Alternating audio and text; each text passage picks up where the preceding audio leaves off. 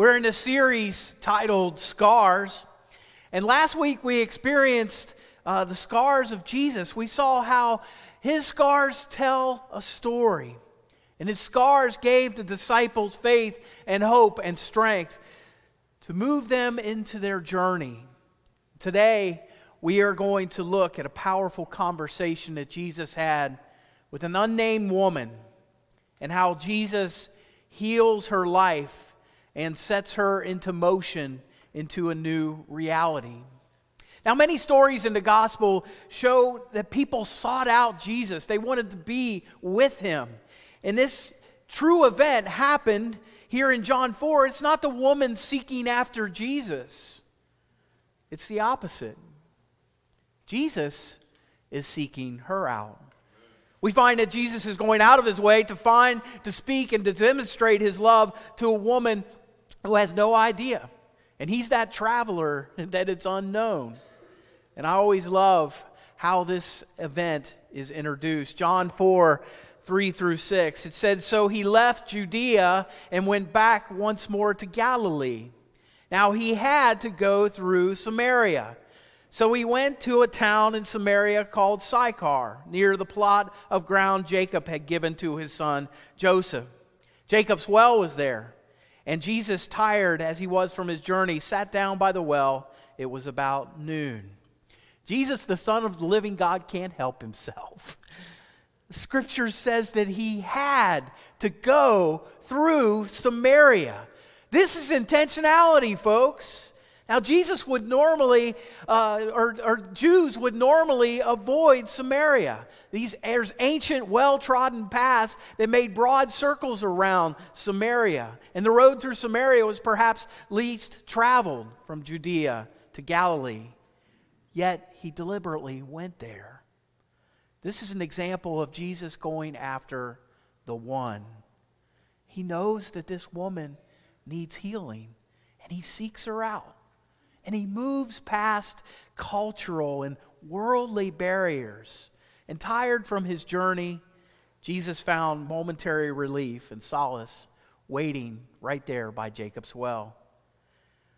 Verses 7 and 8. When a Samaritan woman came to draw water, Jesus said to her, "Will you give me a drink?" His disciples had gone into the town to buy food. It's noon. She shows up. Why noon? Historically, women would gather in the morning, first thing, and they would go to the well, especially Jacob's well here, right in that plot of land dug deep, and they would have a wonderful fellowship and socialization there. This woman is alone. There's social isolation with her.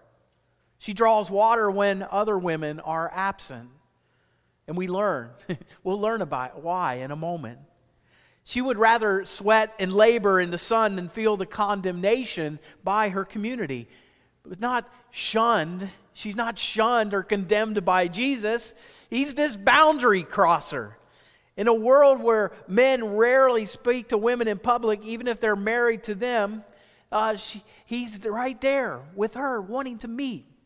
Jesus knows that those fences and boundaries need to be crossed.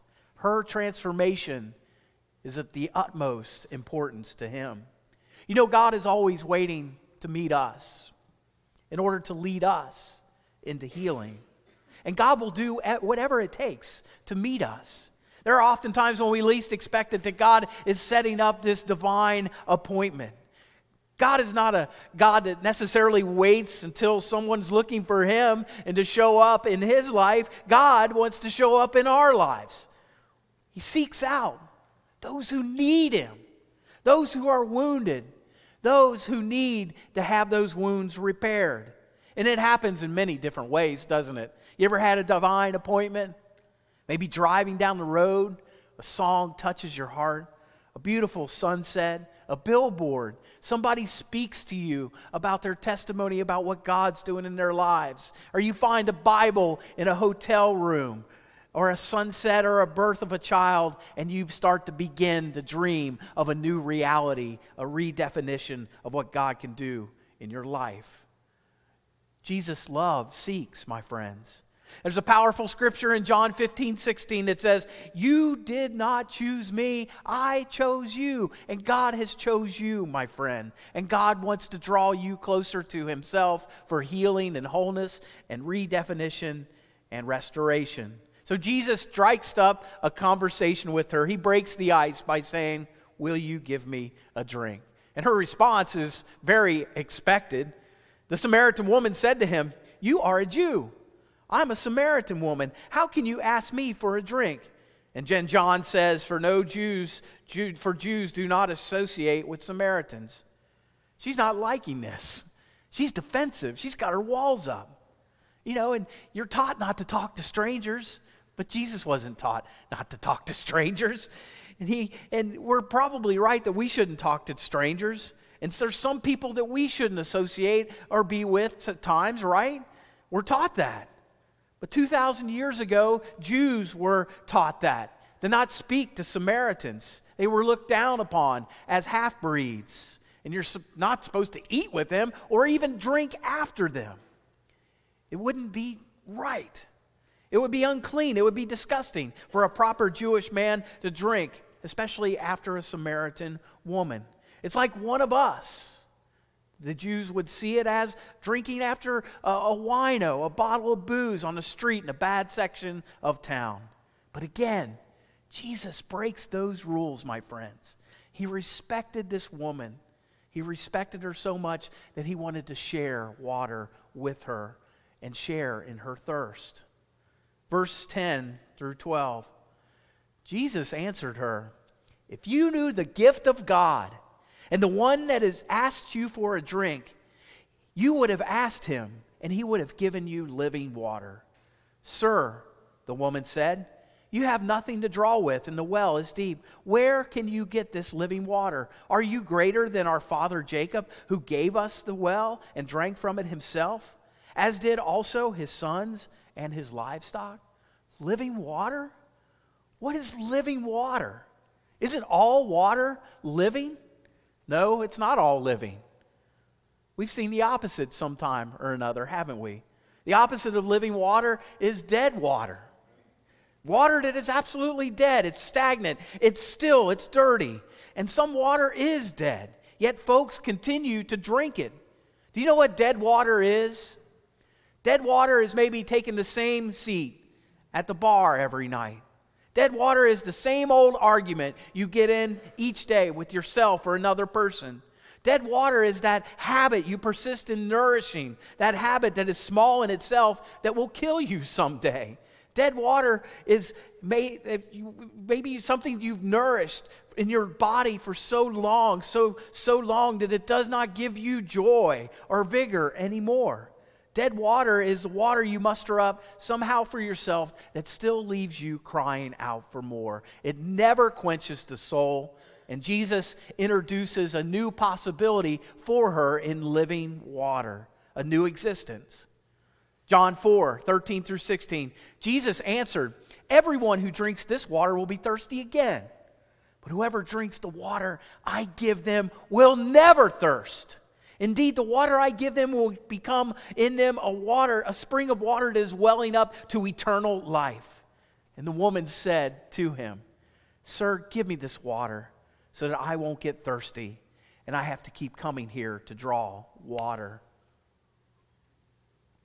She's taking Jesus literally. She wants to stop going to that well every day in her loneliness. Jesus is speaking metaphorically to her. What is living water? Living water refers to the flow that comes from a spring or a river or a stream that is moving water. Other water stood still that you can find in a well or cistern or old dirty pond. Living water is precious. It was valued in that time. And it was the only water that could be used for ritual cleansing to make unclean worshipers clean again. And she knows there's this type of water out there. Where is it? When I was a boy, we were pretty poor. And we lived on a farm, and it was in Madison, Indiana. And I remember getting hand-me-down water in the bathtub. That's pretty gross, isn't it? You're shaking your head. But I was the youngest of 4 boys. Gray water from your 3 older brothers taking a bath for you, and my mom did not want a large water bill. No shower, only a farmhouse tub. I survived. I did. I survived. But you know, there's nothing like a shower, moving water, or standing below a waterfall and allowing that water to pour over you, or sliding down a creek of moving water. Crisp, moving, leaping water. And that original Greek that Jesus used means gushing, leaping, coming out from you. That's the kind of water God wants to give us. And he's talking about spiritual cleansing. And Jesus wants to shift her into a spiritual sense of a spiritual blessing and life-giving nourishment given to her to quench her thirsty, searching soul. God is the source, the fountain of living water for all people. Jesus, the Son of God, is the giver of this living water that we can have within ourselves. The living water that Jesus gives us blesses us, not only us, but it blesses others. And we become eternally alive with this living water. And it's a water that brings forth truth in our lives. It cleanses, it frees, it heals, it sustains. It's the living water, it's a fountain springing up forth. And it's a water that cleanses wounds and washes out the unclean and polluted. The living water is what he gives to his believers. And Jesus provides us with this living water that gives us abundant life. The living water that we enjoy together, washing and cleansing in that. And we anticipate that eternal life and the water of the throne, water coming from the throne of the living God. And it means being filled with the Holy Spirit of God. You see, she's alone. She's cut off from the source. She's hurting with open wounds. And we find out why. Jesus then cuts to the heart of the issue. He identifies what barrier is it damming up her not receiving this living water. John 4:16-18. He told her, "Go call your husband and come back." "I have no husband," she replied. Jesus said to her, "You are right when you say you have no husband. The fact is, you have had 5 husbands, and the man you now have is not your husband. What you said is quite true." No doubt this question from her, or this statement from her, "Go call your husband," comes at a shock. She's taken aback. She says she has no husband. And the response maybe was true. Maybe she was divorced several times or widowed. We don't know. This unnamed woman, we have no idea. But Jesus knows what is true in her life and untrue. And it reminds her that she has 5 husbands and her current lover, either the 6th husband or the man to whom she is with, she's not married to. Either way, she has this hidden life. And she has a reputation because she's going to the well alone. She's alone and in pain.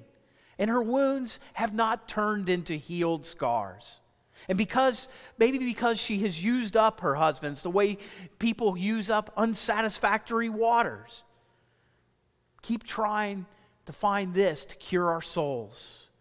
Keep trying to find this self-help book. We keep trying this fad or this drug or this drink. We try this husband, we try this wife. But ultimately, we have no husband. Jesus knows that we have no husband. And Jesus knows that our searching has been fruitless. Our well is dry. And he wants to take us to the waterfall of him, the river or stream of the living water found in him, to wash our wounds and to bathe us into new life. And it is all about truth, my friends. You see, truth heals. And it's the truth about her that begins to heal her. Truth is like clean water. Truth quenches spiritual thirst. And Jesus knew exactly what she was dealing with, participating in, and what she was thirsty for. And he provided her what she really, really needed. And in his presence, she doesn't find out who she is or his name. Did you notice that? but he showed her that she is worthy enough to be the one he reveals as the Messiah. You know, right after I heard the gospel and right before I gave my life to Jesus Christ, I remember telling the reality about myself to a guy named Dan. He was a team member on a retreat that I was attending. I was kneeling at the altar with him, and I told him the story about what was blocking me from experiencing that living water, that grace, and that truth. What did I find from Dan as he listened and I poured out my life to him? I found no condemnation and judgment from him, only love and forgiveness. And as I knelt at that altar, I told him everything. I told him about my selfish tendencies. I shared my sin, even the cruddy stuff. I got these things off my chest. And I had to see the source of my condition, the abuses, the hurt that I was carrying. And like me, Jesus offered that fresh truth to this woman. Truth that frees, truth that heals, truth that sustains. I want to share a video with you about a woman named Tracy Paling. Tracy discovered her wounds, and the truth about her life and how God healed her. Let's look at this video together. I would say that the most significant wound that I've experienced in my life is abuse. I've experienced different kinds of abuse from a few different people. Some of these were just a one-time event, and some instances were multiple times over years. This happened in childhood, adolescence, and my adult years. My earliest memory of being abused was being bullied at school, both at school and on the school bus, many, many times over a 2-year period, starting when I was 10 years old. So how did God heal me? Well, I would say that the first really big season of healing started when I took the Break Free class a few years ago. When I took that class, God showed me that I'd been believing a lie, and that lie was that God couldn't be trusted to protect me. And not only that, but he didn't value me enough to protect me. So believing this lie caused me to have a stronghold of fear. Some of the results of living in this fear from the stronghold that I had, which was the result of the lie, which was the result of the abuse, was that I had a lot of anxiety. The funny thing is I didn't really realize I had anxiety until years later.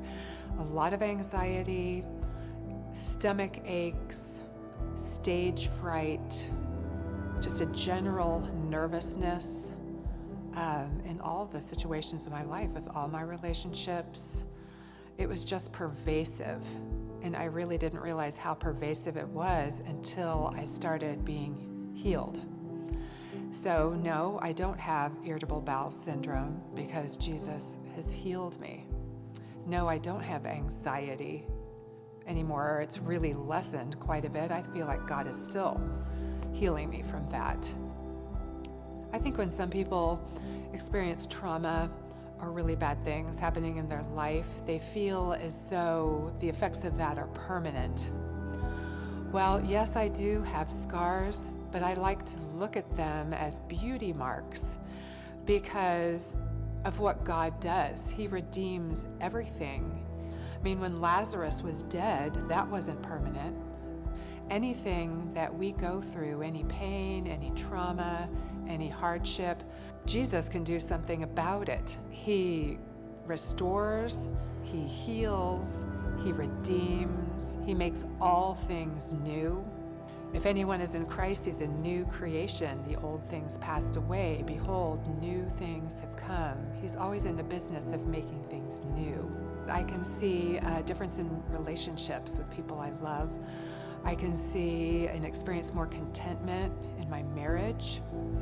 I see God working in our daughters' lives more and more. I see them seeking the Lord. I see healing going on in them. I see God working in my mom's life. It's as though God's healing for me is radiating out like ripples in water. You know, I love how Tracy testifies this ripple effect of her healing gushes out. Love how she says that her scars are beauty marks and how truth was brought into her life. And she understands what Jesus can and will continue to do in her. And I know her. She has a relationship with the living God and that living water. She's a living water bearer. Let's continue. John 4:19 through 26. She says, Sir, the woman said, I can see that you're a prophet. Our ancestors worshipped on this mountain, but you Jews claim that the place where we must worship is Jerusalem. Woman, Jesus replied, believe me, a time is coming when you will worship the Father neither on this mountain nor in Jerusalem. You Samaritans worship what you do not know. We worship what we do know, for salvation is from the Jews. Yet the time is coming and has now come when the true worshipers will worship the Father in spirit and in truth, for they are the kind of worshipers the Father seeks. God is spirit, and his worshipers must worship in spirit and in truth. The woman said, I know that the Messiah, called the Christ, is coming. When he comes, he'll explain everything to us. Then Jesus declared, I am the one speaking to you. I am he. This woman launches into what would be maybe a potent response in regard to Jesus' statements.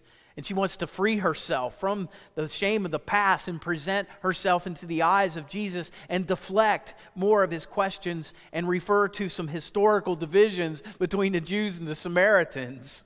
Both groups understood that God commanded that a place be set aside for worship where his name would be made known. And there's serious disagreements about that with Jews and Samaritans. Mount Gerizim for the Samaritans and Jerusalem for the Jews. But what Jesus wanted to reveal to her, that someday worship can happen anywhere. And something is blocking her. Something is blocking her from worshiping in spirit and in truth. And she's basically saying it doesn't matter where your ancestors worship. Their arguments don't need to be your arguments. And he's telling her that she can experience a new identity found in spirit and in truth. And she'll be a beloved daughter of God because the Messiah will come and make her one of his own, save her from her sin, and give her new living water. And Jesus did you notice that he chose to reveal to her that he's the Messiah? That is powerful. Powerful. He wants to save her from this empty life and give her a new identity found in him as a beloved daughter whose wounds are healed and she is set free. My friends, Jesus reaches out to the wounded and he goes out of his way to meet with them. He meets the hurt, the shunned, the serial failures. He meets with the spiritually weak, the broken people who live imperfect lives, those who don't have it all together, who are in habitual mess-ups, and he heals their wounds. So what's this next step for her? What happens? She drops the water jar. She's filled with living water. She gets it. She's now a daughter of God. What does she do? If you finish reading that chapter, she runs back to Samaria. She tells everybody about her transformation. And it must have taken her boldness and courage to stand in that town where she was once despised and an outcast. But she shared the gospel because she was filled with living water. And the ripple effect came out from her. And she was redefined and she had a testimony to share. Her scarred past became a redeemed future. It became a catalyst to make more and more people believers. And in John 4:29, she says, "Come and see the man who told me everything that I ever did. Could he be the Messiah? Yes, ma'am, he's the Messiah." And those townspeople listened and they responded. And they came in droves to see the Messiah, to see Jesus for themselves. That one encounter transformed that Samaritan woman's life. I want to ask you today, do you have this living water? Do you desire for your thirst to be quenched? Do you desire to be filled with the Spirit of God, to where that eternal life is welling up in you, leaping and gushing and pouring out that ripple effect? How are you doing? Know that this one, Jesus Christ, seeks you out, my friends, and desires in your struggle to heal your wounds and turn those scars into beauty marks. Let us pray. Almighty God, we pray that your living water would be poured out upon us, that you would fill us and meet our thirst, and that we would thirst no more for dead water, but that we would experience the life-changing, invigorating, gushing, springing water that you can give, only you can give, and fill us with. God, we pray right now that our testimony would go out. There would be a ripple effect, that the water would gush over into other people's lives so that they can have a testimony like we have one, a life-changing encounter. We thank you, Lord, that you sought this woman out and you seek us out this day. We love you, and we pray all of this in the name of Jesus Christ our Lord. Amen.